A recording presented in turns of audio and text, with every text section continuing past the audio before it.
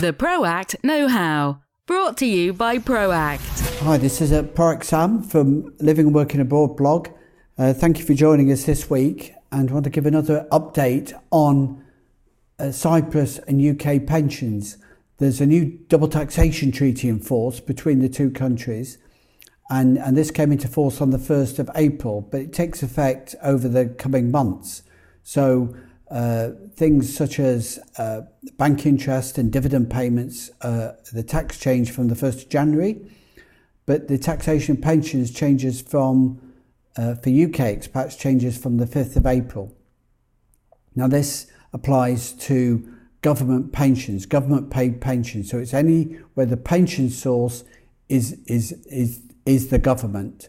So it's not if it's a private pension in any way, but it does include NHS, military, it does include a government office or any related source of pension payment from a government source. And it's an update that brings the double taxation treaty between Cyprus and the UK, the original one being from 1974, the old one, brings it right up to date to 2018 under the current OECD international tax treaty rules that have been agreed. And the big difference is that the home government is allowed to retain and tax at source pensions that it pays to its expats that are living and working in another country. So Cyprus expats living in the UK receiving a Cyprus government pension can now have that pension taxed in Cyprus, or will have that pension taxed in Cyprus, but could elect to have it still taxed in the UK, giving them potentially an additional personal allowance on that pension that came from Cyprus. Vice versa for the UK. A UK expat living and working abroad receiving a pension, a public service pension, will now be taxed at source under pay-as-you-earn as for anybody as if they're resident in the UK. So the pluses and minuses from this. It could lead an expat into high rate UK tax with no way of avoiding that. It could mean that you're going to pay slightly more tax, but it also could mean that you pay less tax if your pensions are organised and distributed in the right way. One of the reasons for this is that the public service pension is now only taxed in the home country. So a UK expat for 2018 had to report their worldwide income on their Cyprus tax return. They now, for 2019, do not need to report a public service pension that is taxed in the UK. And they get, for the next tax year, 1920, to use their personal allowance of £12,500. So if you've got a public service pension below £12,500, you'll be getting that tax-free in the UK.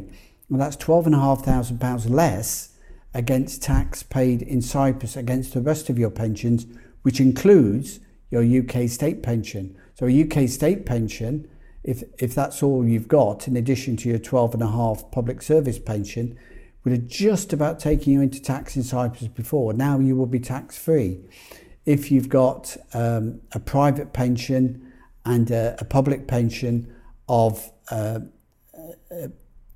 if you've got a public pension of 12,000 and a private and a state pension of 18,000, total tax of 30,000, you could pay no tax in Cyprus and no tax in the UK. So it depends on how your income is mixed.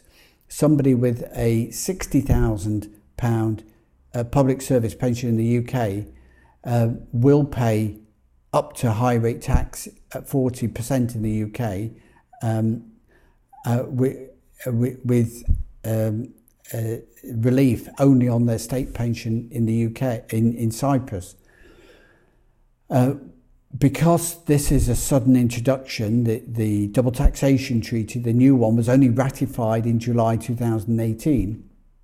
There's been a concession introduced recently that allows expats to elect to be taxed under the old rules for 5 years.